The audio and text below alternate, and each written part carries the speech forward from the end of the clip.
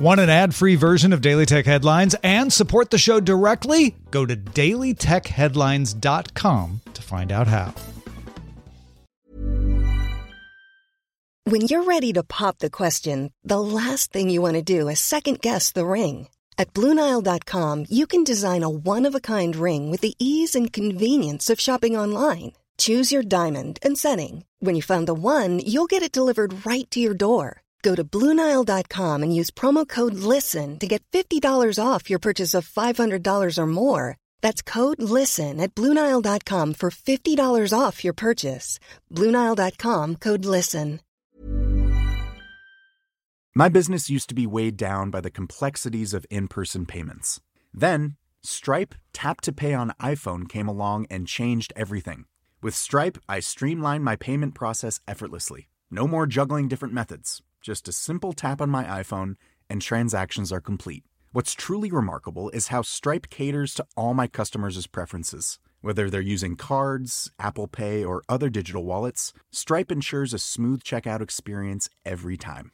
Setting up Stripe was a breeze, taking just minutes to get up and running. From local markets to global retailers, Stripe helped me expand my reach and grow my business with ease. To learn how Tap to Pay on iPhone and Stripe can help grow your revenue and reach, visit stripe.com/tapiphone. These are the Daily Tech Headlines for Friday, September 15th, 2023. I'm Rob Dunwood. X, formerly Twitter, has launched government ID-based account verification for paid users to prevent impersonation mostly everywhere except for the EU, the European Economic Area, and the UK. X is partnered with Israel-based Authentics for identity verification solutions and notes that data may be stored for up to 30 days. It's not immediately clear what benefits X users who verify their identity get beyond priority support, but in a statement, the company said X currently focuses on account authentication to prevent impersonation and may explore additional measures such as ensuring users have access to age-appropriate content and protecting against spam and malicious accounts to maintain integrity on the platform and safeguard healthy conversations.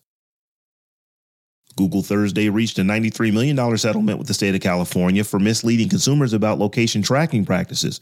Google was able to profile people and target them with advertising even if they turned off their location history and deceived people about their ability to block ads they did not want.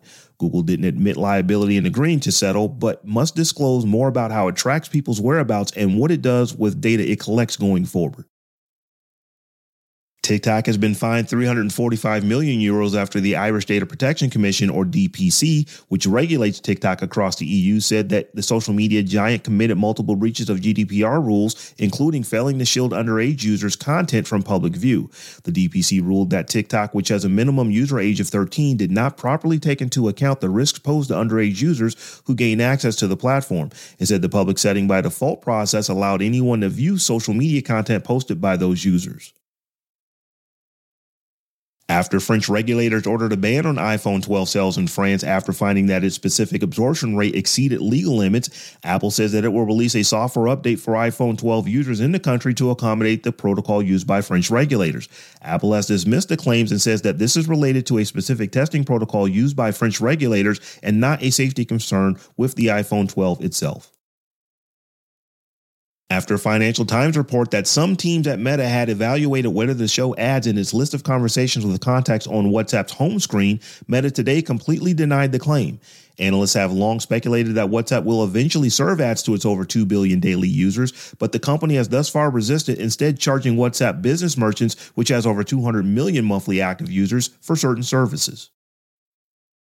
On the heels of the successful ARM IPO, which gained over 25% on its first day of trading, grocery delivery app Instacart on Friday raised the proposed price range for its initial public offering, revising its terms to target a fully diluted valuation of up to $10 billion. Instacart said it is now seeking to sell 22 million shares at $28 to $30 each, up from $26 to $28, and will fetch $660 million, compared with an earlier target of $616 million at the top end of the range.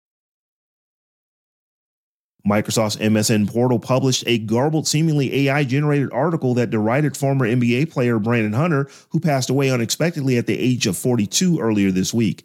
Brandon Hunter is useless at 42, read the article, which was quickly called out on social media. The rest of the brief report is even more incomprehensible, informing readers that Hunter handed away after achieving vital success as a head for the Bobcats and performed in 67 video games.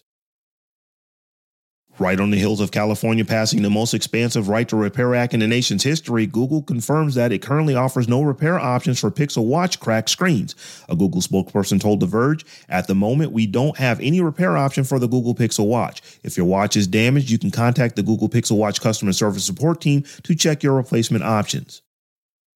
And finally, Salesforce is planning to hire at least 3,300 new employees in sales, engineering, and data cloud as the company enters into new areas such as generative AI. The recruitment drive comes after Salesforce laid off 8,000 employees in January, and the plan does include rehiring some of those employees.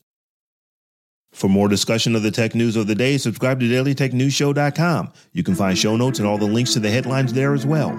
Thanks for listening. We'll talk to you next time. My business used to be weighed down by the complexities of in-person payments. Then, Stripe Tap to Pay on iPhone came along and changed everything. With Stripe, I streamlined my payment process effortlessly. No more juggling different methods. Just a simple tap on my iPhone and transactions are complete. What's truly remarkable is how Stripe caters to all my customers' preferences. Whether they're using cards, Apple Pay, or other digital wallets, Stripe ensures a smooth checkout experience every time. Setting up Stripe was a breeze, taking just minutes to get up and running. From local markets to global retailers, Stripe helped me expand my reach and grow my business with ease. To learn how Tap to Pay on iPhone and Stripe can help grow your revenue and reach, visit stripe.com/tapiphone. Hi, I'm Daniel, founder of Pretty Litter. Did you know cats tend to hide symptoms of sickness and pain? I learned this the hard way after losing my cat, Gingy. So I created Pretty Litter, a health monitoring litter that helps detect early signs of illness by changing colors, saving you money and potentially your cat's life. Pretty Litter is veterinarian developed, and it's the easiest way to keep tabs on your fur baby's health right at home. Go to prettylitter.com and use code ACAST for 20% off your first order and a free cat toy. Terms and conditions apply. See site for details.